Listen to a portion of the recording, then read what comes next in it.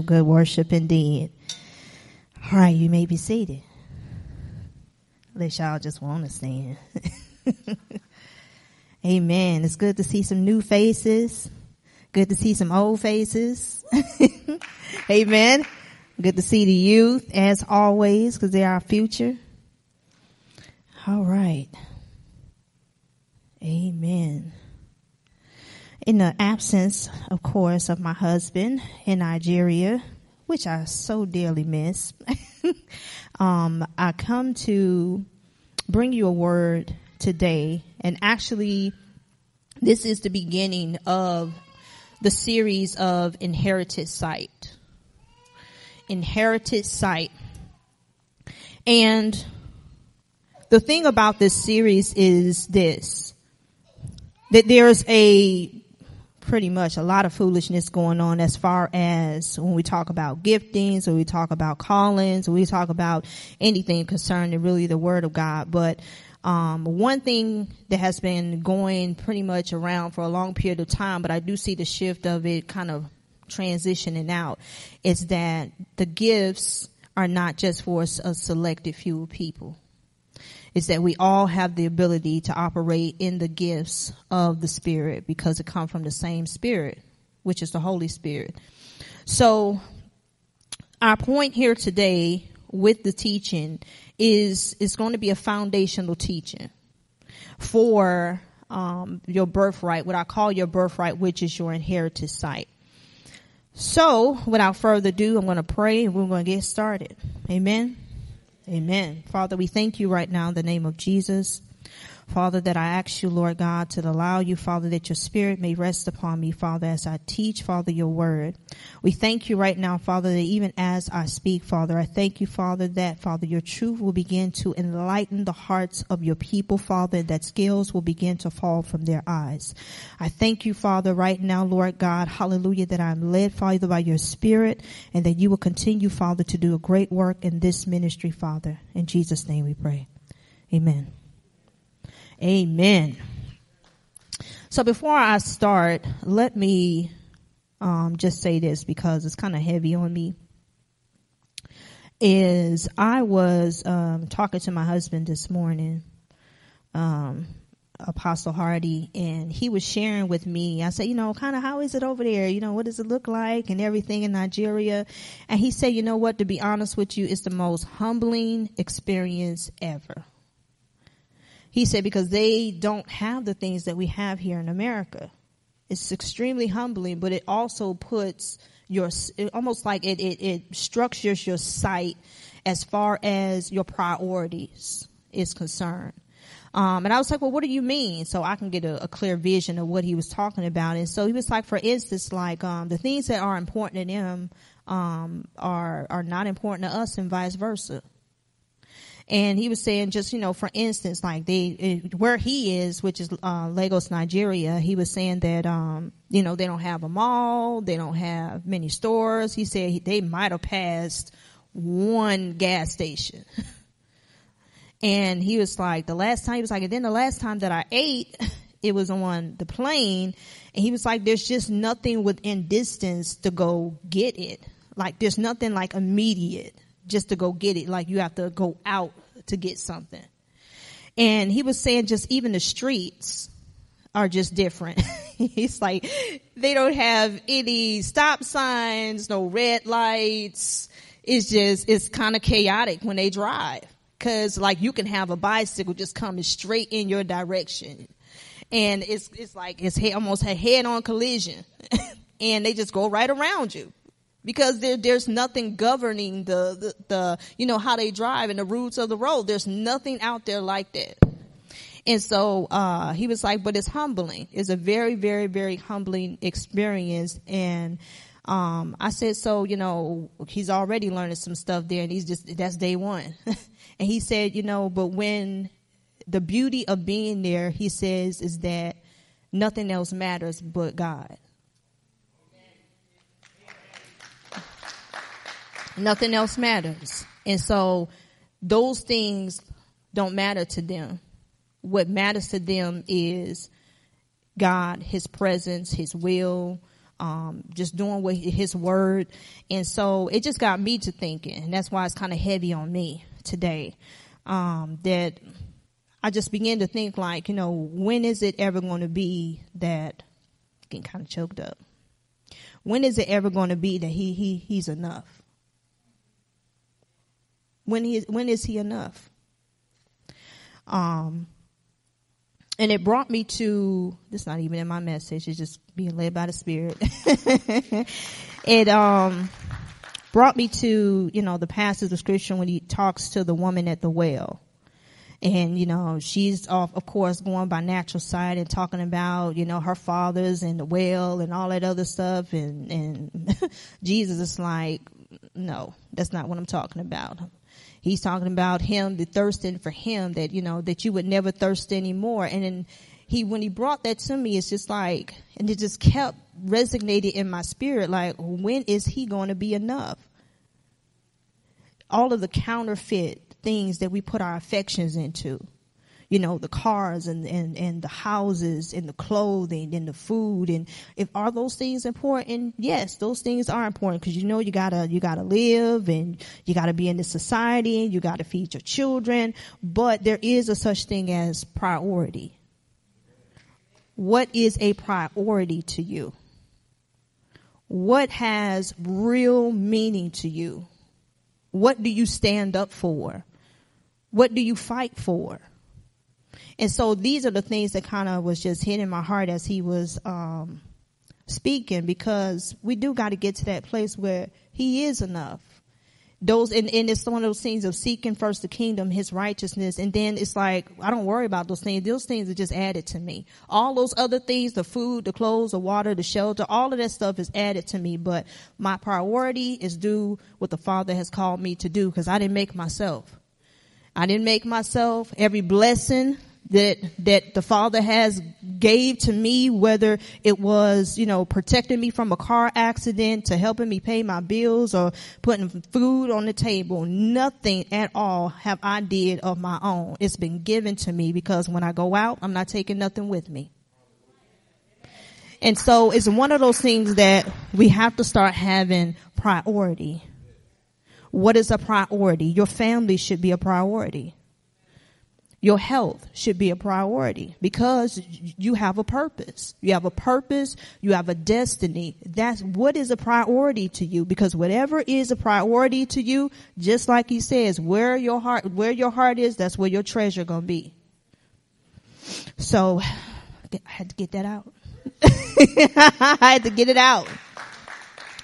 And I do have a few prophetic words, but I'll save them towards the end, because I want to do something new towards the end. What I wanted to do, but after speaking with my husband, Apostle, I'm going to wait until the last lesson of this series to do it. But this particular lesson, what I wanted to do at the end was I was going to do an impartation service through the laying on of hands, in order for people to receive their sight. And I'm not talking about natural sight, I'm talking about spiritual sight. For people to receive their sight. But with him being gone, and also I felt also in the spirit as he was talking to me that it's not quite ready for that yet. I'm going to do it towards the end. So I'm allow the teaching to minister to you. And to be honest with you, I think I was talking to Pastor Kirby about this, is that I believe that as continue to minister to you on this particular topic, is that you already will become activated. And just like with the dream series that I did, because when I started teaching the dream series, everybody was like, oh my God, all these dreams start coming through, and this and that, pretty much activating the Father's ability to speak to them.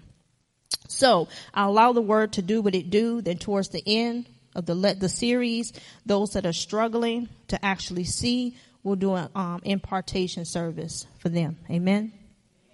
Amen. All right. Well, let's get started. Now, the very first thing that I want to kind of put out there is that, like I said before, every, did I say every? All right. Every believer every believer has the ability to see in the spirit. Every single one of you have the ability to see in the spirit. And to be honest with you, some of you are already seeing, but you just don't understand what you're seeing. So that's the first thing I want to put out there. Now, this is no different than, for instance, like the Bible says that he gives you the Holy Spirit, and then the Holy Spirit gives you the utterance in order to speak in tongues. Which means that if the Spirit is giving you the utterance in order to speak in tongues, that means you can speak in tongues on demand. You can speak in tongues on command because of the Spirit. So remember, same Spirit, just like Paul said. It's the same Spirit, same giftings, in the same Spirit. So moving on. The ability to see, or being, as some people coin the phrase of a seer. Okay. So the ability to see includes things like dreams, visions, trances, seeing angels, seeing beings, demons, seeing words, colors, whatever the case may be. So it's all inclusive under the umbrella of the prophetic. There's no thing, there's no thing of an office of a seer. It's actually operating in the office of a prophet, but it's like a specialty. Just like if we had doctors and they operated in special things, like you got your orthopedic doctor, you got your foot doctor, the heart doctor. So it's just like that. It falls under the umbrella of the prophetic. Amen. So because of that, we have 3 levels in I guess my experience that I can share with you. We have 3 levels of sight that literally mirrors the prophetic ministry when we're talking about seeing. So number 1, just like the prophetic, we just have those that have the gift to see. Okay. Now these are people that they may see something, every now and then. And it's not consistent. But every now and then, the Father will open their eyes to see something. Okay? That's the gifting. The second thing are those that actually operate in the prophetic culture by the exercising of their gifts, that they become really specialists at what they do, but they don't operate in the office. Okay? So we have those. And they pretty much see a whole bunch of things. Then we have those that actually operate as a office of the prophet, but they are a seer, which means that they equip the body and they help them to see as well. And they teach them how to do it. Okay, so I am convinced, and then you have to be convinced too, because without faith, it's not going to work. You got to know that. So I am convinced, and of course the Father is convinced. He wants to see you actually see. But you have to be convinced of that. Okay? Because if there's any doubt, if there's any unbelief, it will not work. All right? So, many times when people see in the spirit, it's something that's unexplainable, but I will try to explain it the best way that I possibly can. Because when we're talking about things of the spirit, there are really no human words that can explain it. So, but we try to take human words to explain spiritual things, but it's extremely hard. So when we talk about seeing in the spirit, a lot of times, you'll hear the word, impression. It's like I see an impression, and a lot of people say, well, what does an impression look like? It almost looks like a mold of something, and it's a shadow. You don't see the details of what you're looking at. It's just like the Bible says that, for instance, when it says that, we see in a glass dimly. And it's just like that. It's like being in a car and the vision, the front part of the car, of the glass, it's like you can see through it just a little bit. When it's fog, you can see through it just a little bit. You can see like a shadow of something. You know what it is because you're familiar with the shape. And that's pretty much how it looks a lot of times when you do see in the spirit. You don't see the details. You know it's there, but you know what it is though, because you're familiar with it. So, in this particular time, you find yourself in this generation, the Father most definitely is activating a prophetic people in order for them to rise up. And we have to know that, okay? Because it's one of those things that in the last days and these last season, these years to come, he is going to need people that have prophetic insight. Okay? So he's going to need people that has the ability to see, that has prophetic insight, that operating in their giftings, but also operating in character as well, because we don't want to operate in the giftings and our character is tore up. We need both. Amen. Because it helps people to receive you better. Now, is your word true what you're saying? You know, of course, because what the Bible says, the gifts and calling come without repentance, which means that you don't have to be this perfect person in order for your gift to work. But we do want people to receive for what you have to say. And if your character is tainting you, then people are they turn into skeptics. Or like, okay, are you really hearing from God? Because I just heard you cuss that lady out 2 minutes ago. Because why? Your gifts got to work for you first. They work for you. So if the Spirit can't tell you to shut up and be quiet, then I'm pretty sure it ain't telling you to give a prophetic word to sister so-and-so. So we do got to watch our character. So the reason why the Father is wanting a prophetic people to rise up with his character and to push his agenda is so that the one that can see can go tell the one that can hear, and then the one that can hear can go tell the one that can discern, and the one that operates in discernment can go talk to the one that works miracles. And so when we do that, we operate collectively as a unit, as a body. And that's why he says we need all parts of the body. We need all parts functioning. If one part is not functioning, it says the whole body is off. It's off. So we need to operate together. We need to grow together, operate together, love together. We gonna have some fights together, some darn right, just knock down, blow out fights. But guess what? We still on the same mission. We still got to accomplish the same mission. So having the gift, like I say, to see, it's not about you. Okay, that's the next most important thing. Having the gift is not about you. If you're trying to make a name for yourself, he's not going to open your eyes too many times.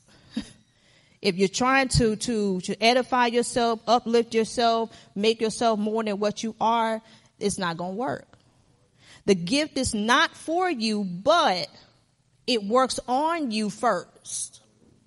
Okay? So, it's one of those things that this is just like what the Bible says, is that you can't see a mote in your brother's eye if you got one in yours first. Okay? We're going to use the seer gift to see the darkness that lies within your heart first. We're going to use the seer gift in order to see the things that I need to change first. And then you begin to help other people. And to be honest with you, that's one of the things that actually helps really to sharpen your gift. And a lot of people, they ask me, as, one operating in the office of a prophet, they say, well, how did, because with prophecy is also about accuracy too, and it's how do you get your gift, to keep it sharp? Well, number one, I work on me a lot. Because, you don't want your lenses to be tainted. Because if for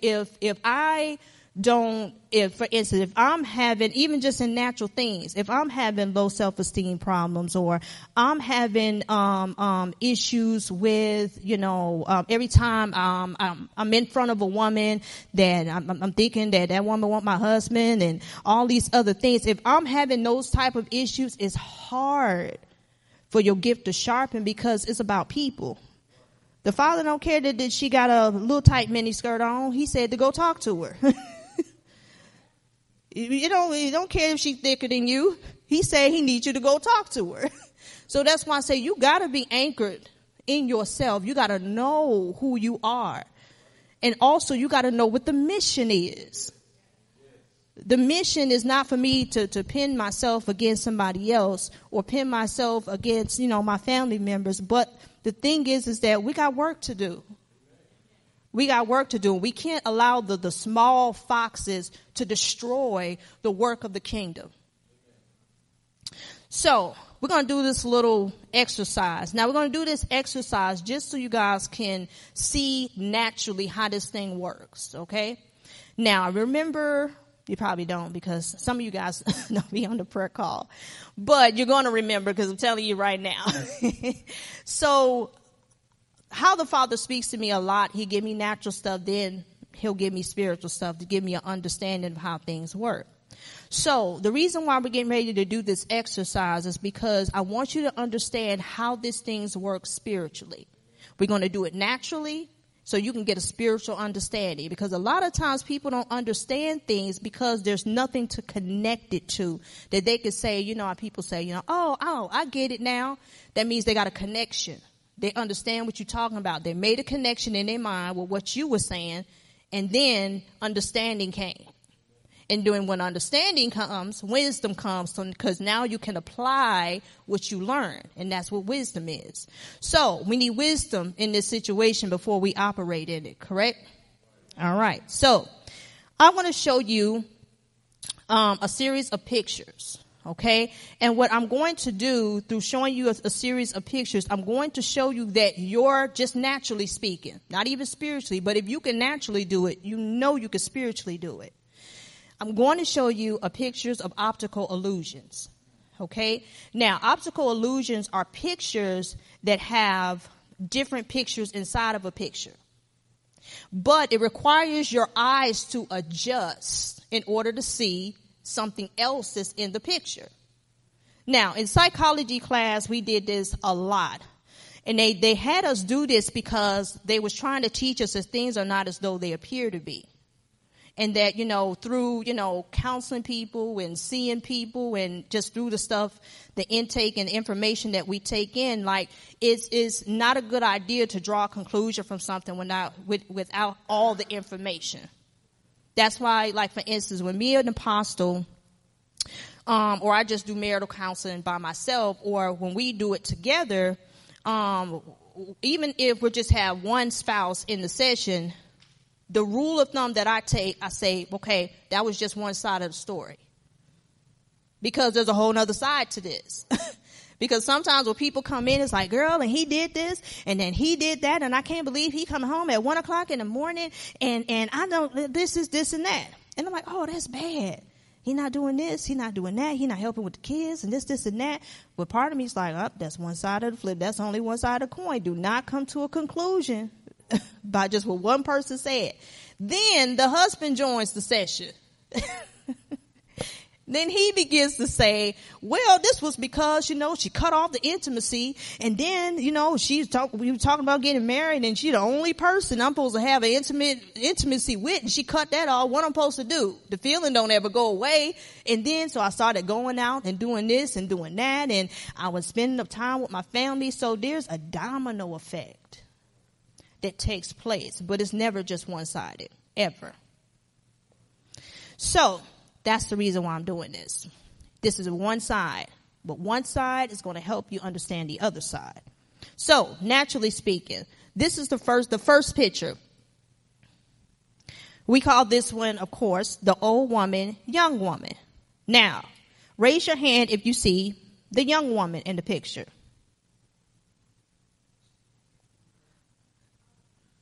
The young woman. All right. Raise your hand if you see the old woman. Now, it takes a little time to adjust. Let your lenses adjust. It don't matter what you saw first. Just make sure you're able to see both. Are you able to see? Who's able to see both? Okay, who's still struggling a little bit? Okay, we got a lot of people. So who's struggling more with the old, seeing the old? Oh, wow. That's a lot. And who's still struggling with the young? Just, okay. Okay, so Do we have a red? Okay. So now the part where the young woman has like look like a little choker on. Okay. That part right there for people who struggling, that's actually the mouth of the old woman. Did that help you? Okay. It's like she's almost like got her chin down like this. You see it now?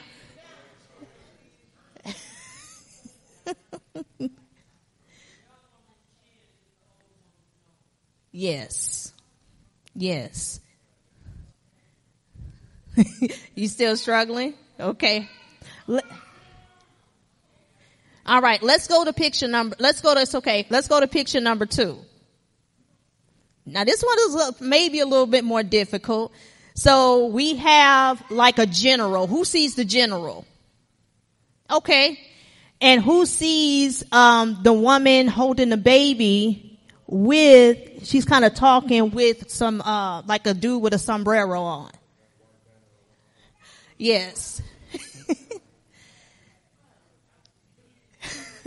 Now who sees both? Okay, and who's still struggling?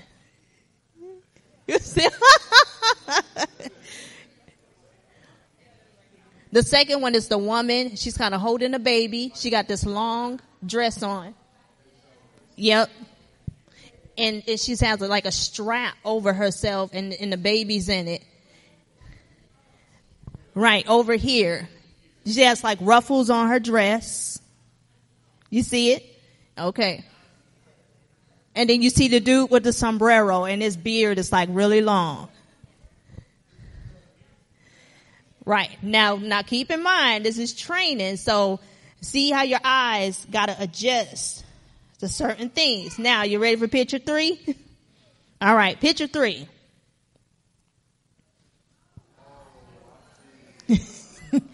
All right. There's an old woman and there's an old man. Who see the old woman and the old man? Okay. And then who sees the girl with the thing on her head? Okay. And the dude with strumming. Okay. That was a little bit easier. Okay. So now you see how this thing works. When we talking about that's how it works naturally, but that's exactly how it works spiritually too. Okay. So now in order to understand your birthright, which is sight, the ability to see in the spirit, we have to look at where it took place at first. Okay. Remember, this is the foundational teaching of your sight. Now we're going to go to Genesis 3, 1-7. And I actually call this, since it's the beginning, it's the problem. This is the problem. Okay. Genesis 3, 1-7.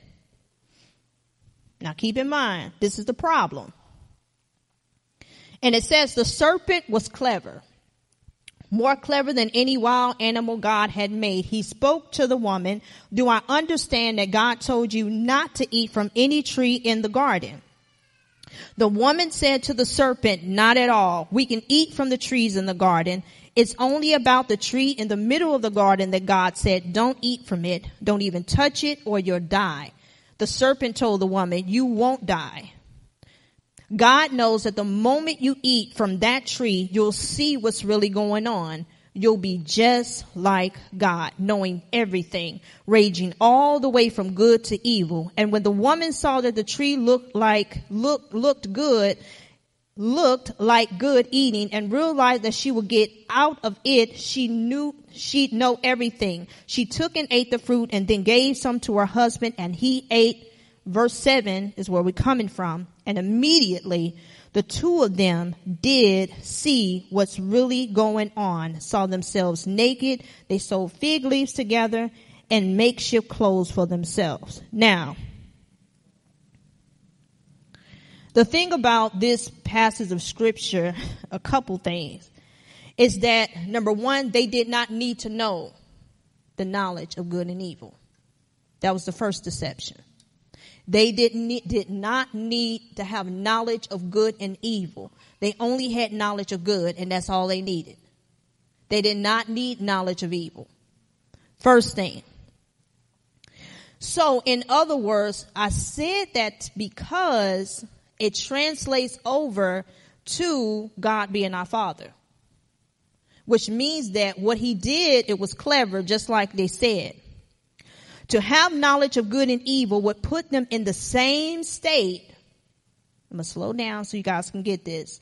It would put them in the same state that Satan was in before he fell like lightning from heaven. Verse 5 said, you will be like gods. Now remember, before he fell, what did he say? He said, I will be like God. I would ascend myself above his throne.